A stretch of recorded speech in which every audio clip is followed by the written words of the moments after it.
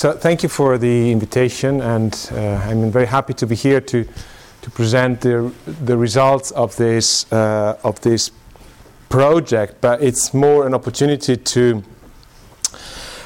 discuss how, as a clinical academic, I'm trying to bridge what is the best available evidence to something that can really inform the treatment decision-making process and our patients.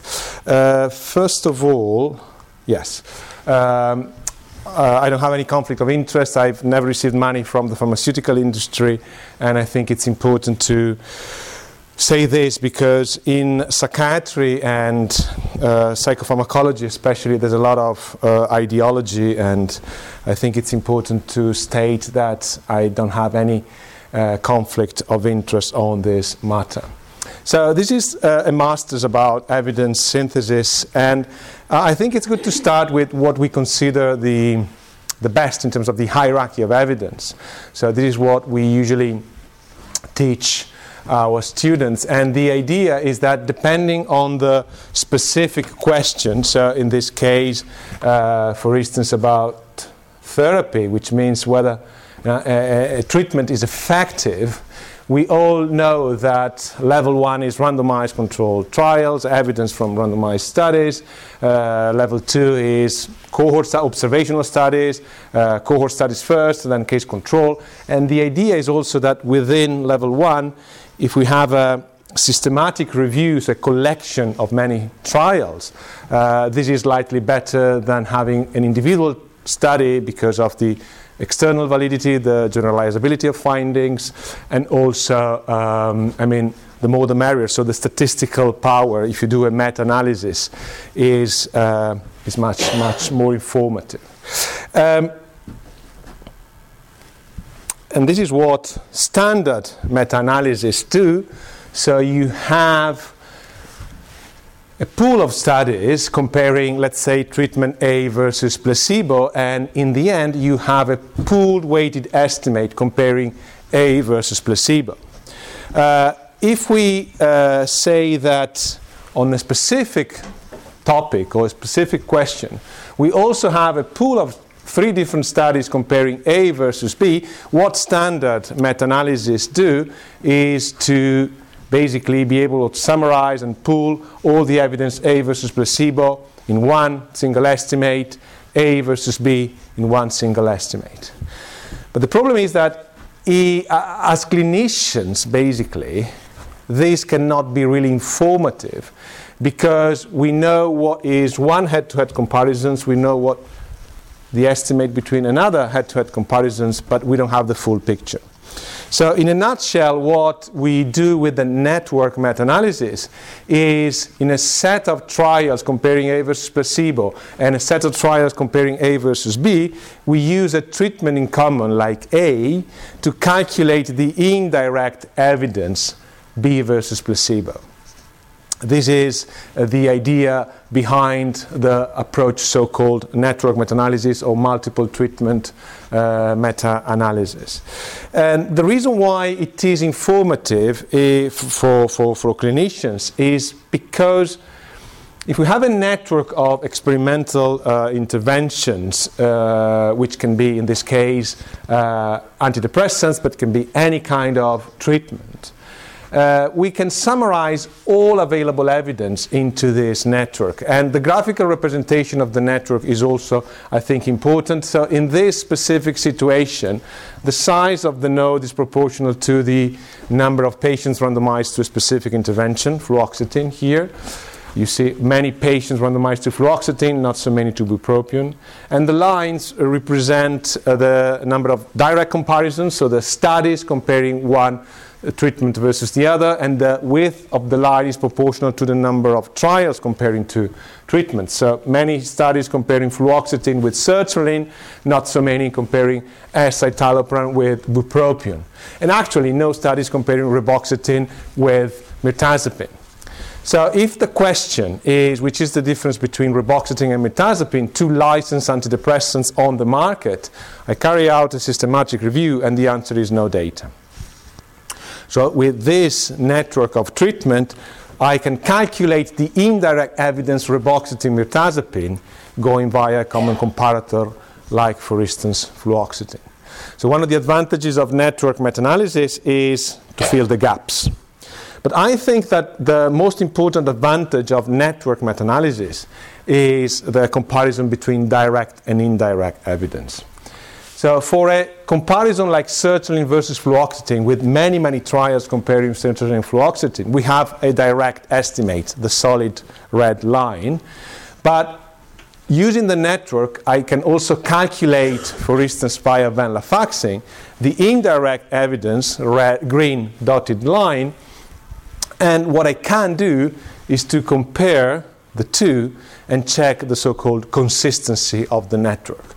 Consistency of the network is whether direct and indirect estimates are showing the same results or similar results.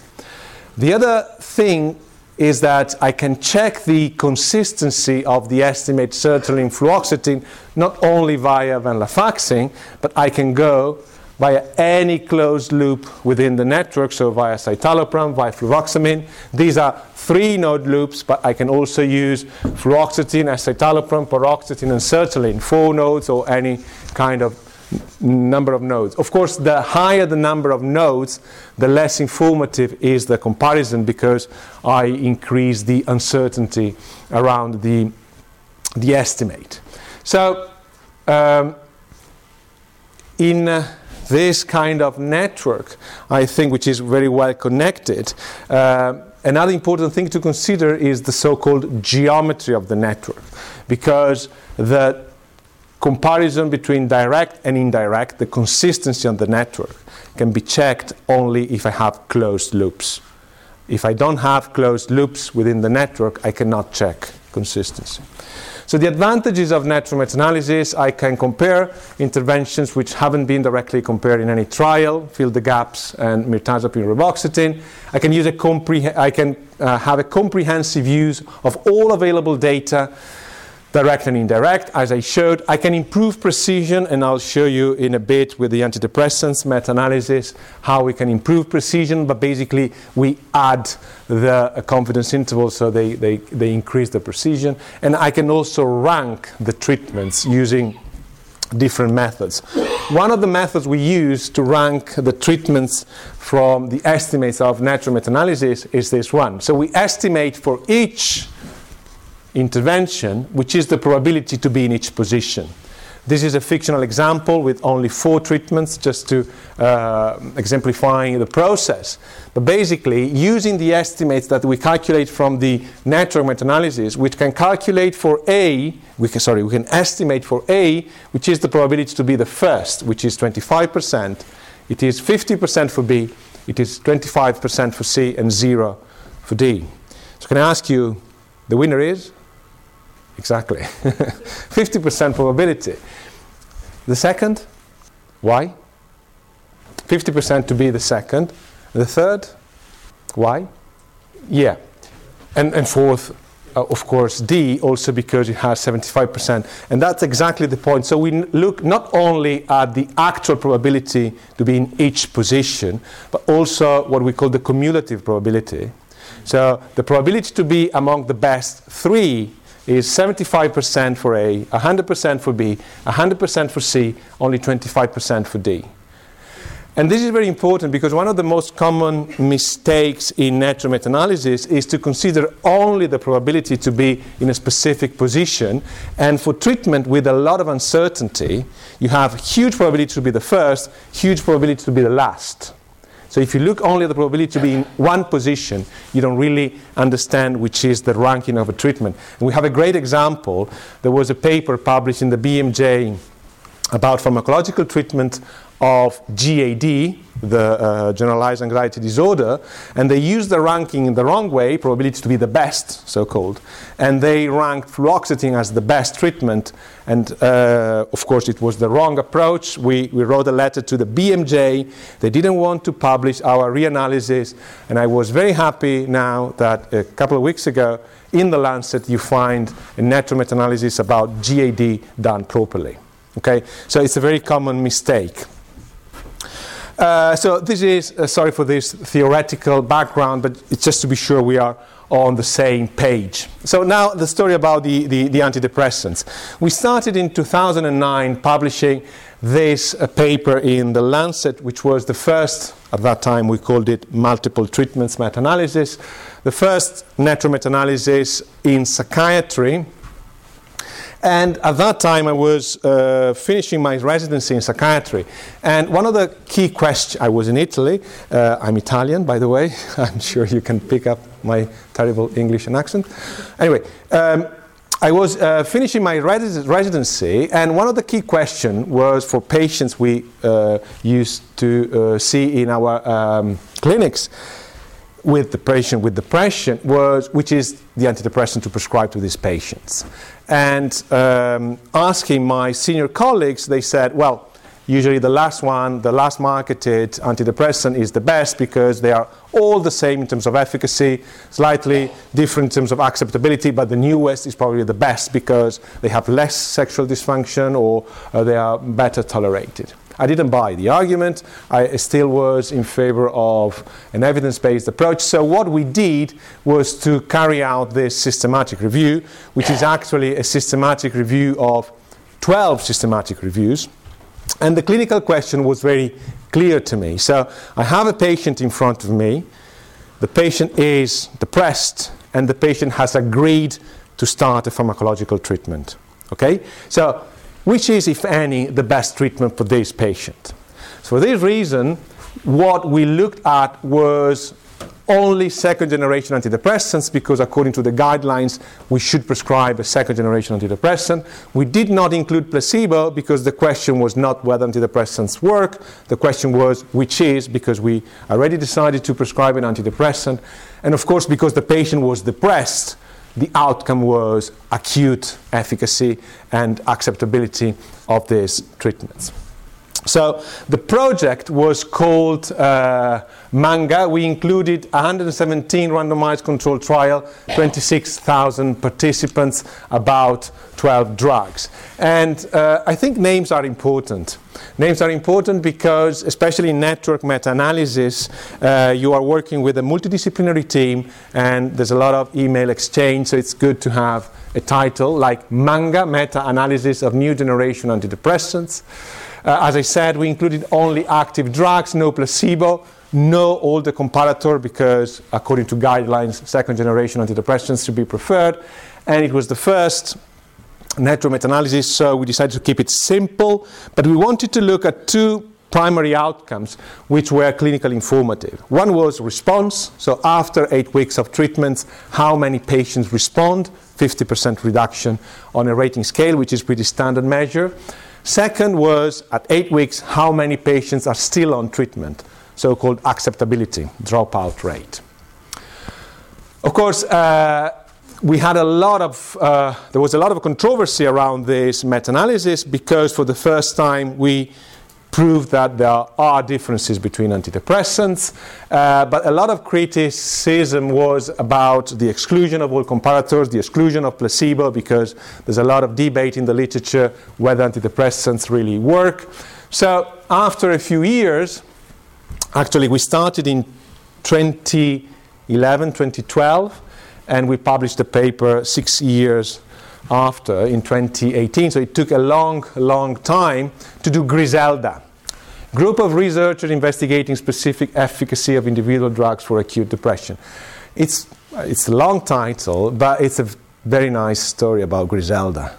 I don't know if you are familiar. She's a fantastic woman that basically, when I started the project, I knew it was something very long, and we basically, what we needed was a lot of determination, endurance, and will to fight against all the difficult things we may have encountered or during the process. And Griselda is a lady that was basically, it's a difficult story today because she had everything she should not have had, like she was treated badly by the husband, and basically she was a slave of her husband, treated poorly and neglected, and in the end the husband, to punish her for nothing because she didn't do anything wrong, he pretended that he was marrying their daughter, and she was asked to be the witness at the marriage. So something terrible. But in the end, all this was a sort of test of the husband to test how good and how strong she was. So, terrible story, nice, happy ending. But the very reason why I like the story of Griselda is not only because it's true that women are much better than men, but also because if you ask, when I present this story to British people, they say, well, I know Griselda. It's Chaucer. It's a novel, a story narrated by Chaucer in his Canterbury Tales. But that's where British people are wrong, because it's Italian. So Chaucer decided to steal the story from Boccaccio. And in this specific period of Brexit, I'm so proud to keep saying that it's actually Italy and not UK. Anyway, it's a personal revenge, because last night I was very, very worried about the Parliament. Okay, so for Griselda, we had to rethink the project, and the first question was, do antidepressants work for depression? So, are they an effective treatment for depression? First question. If yes, which is, if any, the best treatment? So this is why in Griselda we have placebo. We included also not only the 2 previous outcomes, but we also included continuous outcomes. We wanted to expand the number of drugs, so not only the newer or the newest antidepressants on the market, but also older comparators. And to be methodologically sound, we decided to include antidepressants which are in the WHO essential list of medicine to be informative globally. Of course, we were very careful about the search strategy, including publish, unpublish, and also all the regulatory stuff about drugs. And in the end, we have 21 active treatments and placebo, 522 double-blind randomized controlled trials, less than 120,000 participants. Just to give you an idea, this is the largest natural meta-analysis in medicine. So as I said, rationale is long-lasting debate about efficacy of antidepressants. Are there really differences between these individual drugs? So we focused again on the acute treatment of adults with unipolar major depressive disorder. As you know, we need to have a specific question to answer. We have parallel projects about long-term effects or treatment-resistant depression, but this paper is only about the acute treatment of adults with unipolar depressive disorder. The reason why we, especially for natural meta-analysis, we need to focus is because of an assumption we do with natural meta-analysis, which is called transitivity. So when we have the network, and this is a good example, if we have a network of treatment, to be able to do a network meta-analysis, the assumption of transitivity is crucial, because basically we assume that each patient included in each of the treatment could be in theory randomized to any of the other treatments. So that's the transitivity, which allows us to use the indirect comparison to compare two interventions which haven't been compared. And the problem, how we violate transitivity is also important, not only in terms of how we deliver the treatment. For instance, we include placebo, but we cannot have placebo as an injection compared to placebo as a tablet, because especially for depression or pain, the way you administer placebo can have an effect on the outcome. And the other important thing, especially in the field of antidepressants, is the effect of the drugs should be stable over time. Because if you compare these are only new drugs, but for old comparisons like amitriptyline, if you compare a drug with placebo, and in the 70s the response rate to placebo was 20%, and you compare escitalopram with placebo in 2000, and the response rate of placebo is 40%, this is a violation of transitivity, because you lump together placebo, assuming that we have the same effect modifiers, but this is different. So the first thing we had to do was to be sure that we were comparing similar with similar, and that the transitivity assumption would be confirmed. So I'll go back to this in a moment. So all licensed second-generation antidepressants, not only in Europe, for instance in Japan, they don't have venlafaxine, but they have milnacipran, so this is why milnacipran is in the list. We have 4 reference first-generation antidepressants and placebo. This is the paper, which is open access, which means that you have to pay a lot to the Lancet, $5,000. It's amazing. But it's open access also the data set. So all the data we analyze, 6 years of work, are freely available on the website in order to incentivize people to replicate the analysis and find any mistakes we may have made. So, as I said, only double-blind randomized controlled trials, published and unpublished, antidepressants as monotherapy, oral, adults with a primary diagnosis of MDD, major depressive disorder. We use standardized criteria. For instance, for this reason, we had to exclude a lot of Chinese studies, and we also excluded people who had depression with cancer or rheumatoid arthritis or this kind of medical comorbidities. The search is up to January 2016 because it took us about a year and a half to analyze the data and find the right approach. And we searched manually all the international trial registries, the websites of regulatory agencies, and also we contacted all the study authors. So this is why it took us a lot of time. This is the list of 21 drugs. Up to here is the list of new generation antidepressants from agomelatine to vortioxetine in alphabetical order. And these are the 4 reference drugs, amitriptyline and clomipramine among the TCAs, trazodone and nefazodone, because they are antidepressants with a specific side effect profile. For instance, trazodone is often used by GPs because of the side effect profile in terms of insomnia. As I said, we excluded bipolar, psychotic, depression, treatment-resistant depression, serious concomitant illness. And this is the list of outcomes, the 2 historical one, just to be sure we could compare the results of 2018 with 2009, because things, as we know, can change in evidence-based medicine. But we added continuous outcome, change on symptoms. We added remission to response, and also not only dropouts, all-cause dropouts, but also dropouts due to adverse events. Because this is a review to inform clinical practice, we included data only within the therapeutic range of the antidepressants. We excluded low dose or too high dose. In terms of statistical analysis, of course, we use odds ratio and standardized mean differences because we have both continuous and dichotomous outcomes. We look at the heterogeneity. Of course, the transitivity assumption was evaluated looking at the distribution of the clinical and methodological variables that could affect, be effect modifiers. But transitivity, we cannot test transitivity with a statistical method. So this is why all the discussion is mainly about the clinical issues that may have an effect as effect modifier. While consistency, we have quite robust methods to check consistency, and we use both the local method and the global method.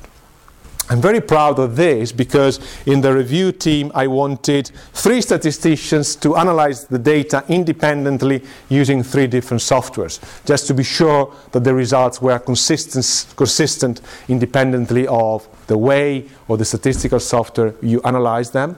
And of course, for the certainty of evidence, we use the standard, which is now GRADE.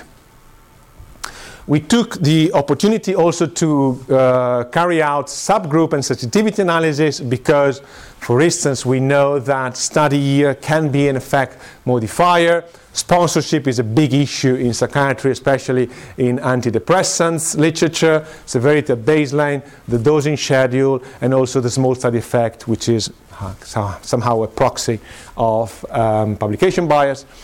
And the novelty effect, because the same drug, when it's the experimental drug, tend to be more effective than when the same drug is the comparator, which is a strange thing, which is not justified by the biology. So we look also for the novelty effect. And in terms of sensitivity analysis, because we imputed response rate from the continuous data, we excluded studies which did not report a response rate. Of course, we excluded studies that did not use all accepted doses in all arms, so not only the arms but all the study, the unpublished data. And yes, because we look for unpublished data systematically, so if the same study reported published and unpublished data, we gave preference to the unpublished data, assuming they are more reliable. So we included only studies which provided also unpublished data and so on. So this is the the flow chart. We started from around 30,000 references, and from this side is the electronic data sets. We included about 420 studies from the electronic data sets, databases, but we found 86 unpublished studies, and also by a personal communication or hand searching of reference lists, additional 15 randomized controlled trials. So in the end, the 522 are in large majority from electronic databases, but a significant proportion of the data is unpublished as expected. This information, I think, is also important. We reported the number of studies per drug compared to placebo or another active comparator. And of course, drugs like fluoxetine or paroxetine, they have more than 110 trials. Most recent drug like desvenlafaxine or levomirdazepam, they have only less than 10 studies, and that's expected. However, the bottom line message is that the amount of evidence is different across different drugs. These are the two network plots for efficacy and acceptability. Can I ask you what you think about the shape? I told you that the shape of the network is very important to gather some information or to guide the interpretation of the results. So what do you think about these two? So the colors are different, I know, but exactly. That's one of the important things. So the shape of the network is basically identical. The only difference, if you can see, is that between bupropion and amitriptyline, we don't have studies reporting efficacy. We have one study reporting data about acceptability. But apart from this and another couple of examples, the same studies reported data about response and dropouts, which is good for us because the initial assumption was the primary outcome is a combination of response and dropouts, because we want to know whether after 8 weeks people who responded and whether they are still on treatment, which is a proxy of acceptability and tolerability as well. So the shape of the network is almost identical. And the other thing which is important from a methodological point of view is that in the end the network is very well connected. So we have a lot of head-to-head comparisons. I don't know how familiar you are with the literature in psychiatry, but the great majority of trials are placebo-controlled. We did a natural meta-analysis about acute mania published in The Lancet a few years ago. And the shape of the network is called star-shaped network because you have placebo in the middle, a lot of comparison with placebo, but only a few head-to-head. It's like a star. So this is a very well-connected network, which means for us we can check inconsistency. So we have the results are much more robust. Sorry. So let's ask the first question. So whether antidepressants work. So the comparison here is drug versus placebo. I use the standard forest plot, but these are network meta-analysis data. Okay, so including both direct and indirect. And on the right favors drug, on the left favors placebo. As you can see here, all the drugs are statistically significantly better than placebo. Everything is on the right. And also there are some differences between, for instance, the top one, amitriptyline, and the least effective, reboxetine. This is material difference because if you look at the confidence interval, they do not overlap. So in the end, we have completely different treatments in terms of efficacy versus placebo. But all antidepressants are statistically significantly better than placebo in terms of efficacy. In terms of acceptability, the great majority of drugs are not statistically significantly different in terms of dropout rate, all-cause dropout. A couple like agomelatine and fluoxetine are statistically significantly better. Clomipramine statistically significantly worse in terms of acceptability than placebo, but if you look at the confidence interval, it's very close to the line of no difference. So the figure of the paper is combining efficacy and acceptability. Of course, in order to make it visually like this, I had to swap. So you can see here that the confidence interval and the estimates are the other way around. So it's a bit complicated. So this is from 0.5 to 2.5. This is the other way around. But because my paper was for clinicians, you give the message on the right favors drug, on the left favors placebo. Okay? The big question is whether these differences translate into something which is clinically meaningful, but this is the second part of the presentation. So, reboxetine is the least effective.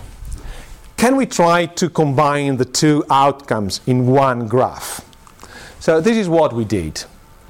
So we have efficacy here. It's the same data, same results.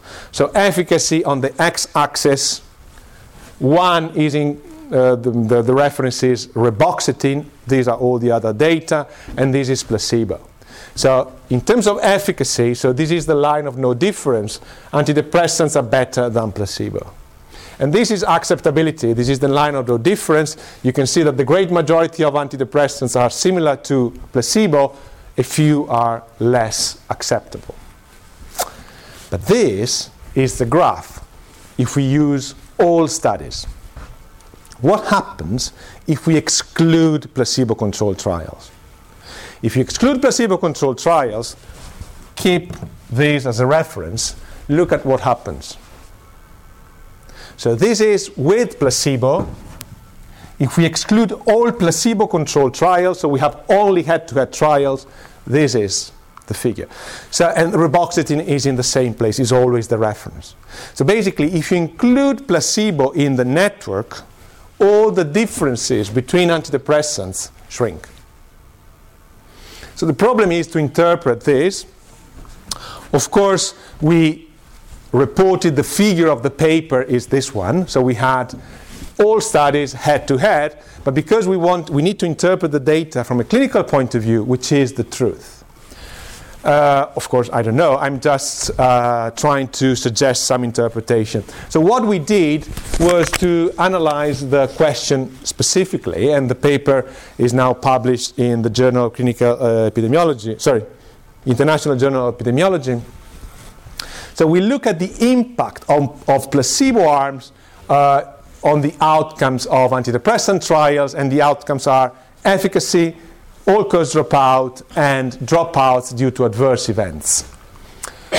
So what we did was to, as an outcome, look at the probability of being allocated to placebo, the pie, as dichotomous, yes or no, trichotomous, 0% is head-to-head, 50% is two-arm placebo-controlled trial, anything in between is multi-arm placebo-controlled trial, or as a continuous variable. Of course, because we had to have the same drug tested in placebo and in head-to-head alone, the number of studies is less than the original number of 522 and so on. We, in the end, included 700 and something arms. So this is for response. And this is the overall result. So the light blue is placebo-controlled trial, two-arm placebo-controlled trial. The very dark blue, almost black, let's say, is head-to-head trials. And in the middle is multi-arm placebo-controlled. Okay? So if you look at the whole, can I touch this? Or? Yeah. Okay. So if you look at the overall results, being in a two-arm placebo-controlled trial, so drug versus placebo, response rate is less than being in a head-to-head trial without placebo. First finding. But if you look at the specific individual drugs, this pattern is quite typical for many of these drugs, escitalopram, citalopram, vortioxetine, blah, blah, blah, mirtazapine. But it's completely different for drugs like amitriptyline. So in amitriptyline trial, being in a placebo-controlled amitriptyline versus placebo trial, the response rate is much higher than being in amitriptyline versus an active drug without placebo. So the opposite. So they are ordered, I think, from here to here is the order with the black, so the probability of receiving the head-to-head trials. And this is the overall. It's not alphabetical order. If you look at the all-cause dropouts, you can see that being in a placebo-controlled trial two-arm, you have a higher probability of dropping out than being in head-to-head. And again, there are differences between individual drugs. If you look at dropouts due to side effects, there's no difference. So in the end, I think this is the most important figure of the paper. If you plot, again, efficacy, Y, and dropout in the x-axis, and the black dots are the head-to-head trials, and the blue dots are the placebo-controlled trials. For the same drug, being in a head-to-head trial, you have a higher probability to respond, less probability to drop out than being in a placebo-controlled trial for the same drug. So it's not about the drug, it's about the study design. So in the paper we suggest possible explanations, and these are the two extremes. One is, of course, in two-arm placebo-controlled trial versus head-to-head, we can measure the response to the drug, but of course we cannot measure the contextual response, what we call the placebo response, because we cannot measure this in a head-to-head trial because there's no placebo. Okay? So the only way to understand whether the difference between the two is related to this placebo effect or sort of contextual response would be to cheat to patients, would be to run a placebo-controlled trial, which is actually a head-to-head, and vice versa, which is not ethical. Well, I thought it was not ethical until I went to Australia to present this data to a group of colleagues who are working on pain, and they are doing this kind of trials. So they cheat to patients. They say this is a placebo-controlled trial. So ethically, I think it's more difficult because, with depression we have the issues about suicide or self-harming, so it's not an easy thing to do. But I think this is the only way to methodologically sound answer the clinical question. So we are working on this. But there's another thing about antidepressant trials. I don't know how familiar you are with the literature. But if this is the typical trajectory in a trial, so this is the change in symptoms over time. Over 8 weeks, you start with the same severity, and after 8 weeks, people randomized to placebo respond less than people randomized to the highest dose of the drug. This is the lower dose of the drug, and this is the active comparator. Okay, this is a typical situation. But because there's, and at the end, the difference between placebo and the drug is 5 points on the MADRS, which is a standardized rating scale to measure depressive symptoms. But because there's placebo, and we know that people in placebo-controlled trials tend to drop out early, what happens is that they drop out, let's say, after 1 week. And in order not to miss this information, what researchers and trialists do is to take the last observation and they carry forward this until the end of the study. Because, as I said, in placebo-controlled trials, also people randomized to the drug drop out early. So they carry out the last observation, and in the end, the difference they measure is 1 instead of 5. Do you know how many of the... So I know in psychiatry we are far behind other fields of medicine because I know there are very, very, more sophisticated methods to basically tackle the issue of missing data. But do you know how many studies in the sample of Griselda, so out of 522, use the LOCF method to impute for missing data? 95. So the thing is, this may be something which bias the results. So in the end, all this is why the league table, which reports response rate and dropout rate in one table, is based on the head-to-head and not on the placebo-controlled trials. So these are the drugs in alphabetical order, and the idea is to be able to compare the column defining versus the row defining and be able to estimate the head-to-head. So if we have fluoxetine versus sertraline, sertraline is better than fluoxetine, escitalopram is better than reboxetine, citalopram is worse than escitalopram, and so on. So there are highlighted and bold statistically significant results, and for efficacy, and the same for acceptability. I will move ahead. We can go back to the results if you want. Limitation. There are many limitations of this study. Of course, we may have missed studies, but there's no evidence of publication bias. I didn't mention the quality according to grade was moderate to low or very low. So there's a big debate in terms of how good are these results, but at the same time, this is the best evidence we have. We didn't do any cost-effectiveness analysis because we just wanted to inform the globe. So in order to do the cost-effectiveness analysis, you need to use data in individual countries. This is an ongoing project. Of course, we may have missed some potentially important effect modifiers. And of course, the number of outcomes reported here is limited. We are now finalizing the manuscript about adverse events, but it took us about another year to develop the methodology to analyze the adverse events in the network meta-analysis. But I think this is the main problem, and this is where the controversy was. In the end, these are data which are aggregate. So it's not, we are still not able to personalize treatment in depression. Even though it's much better to have a league table like this, we are still talking about averages. So this is why we need to move a step forward. And can we use network meta-analysis to personalize treatment in depression? Of course, I think the answer is yes. This is a paper we published a few months ago in Psychotherapy and Psychosomatics. And this is a sort of proof of concept, whether we can predict treatment outcome using clinical, baseline, and demographic characteristics of patients. So for this specific project, which is about depression, we used an individual patient data network meta-analysis, which investigated the use of antidepressants alone versus psychotherapy alone versus the combination in chronic depression. We decided to choose this example because we did a systematic review, we had only 4 studies, and we managed to have the individual data of all the studies, and because it's 4 studies with 3 nodes, we have a good representation of the evidence to test the method.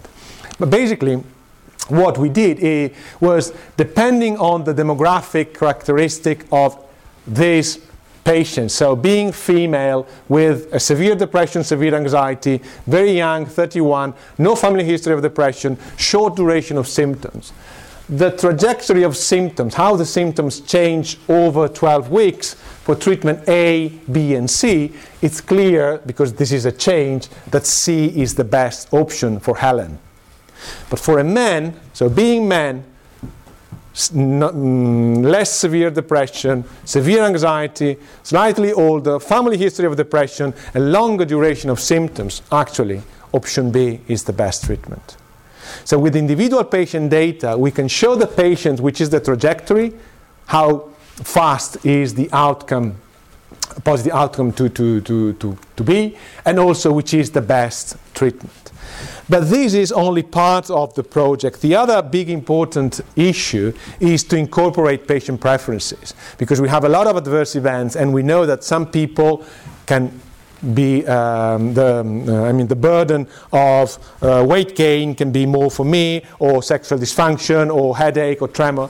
So the idea is to incorporate this in a treatment algorithm, and the treatment choice can inform really the ranking of treatment. So this is the, how can I say, the template and how the screen of the algorithm. So I mentioned Nick, and this is his situation.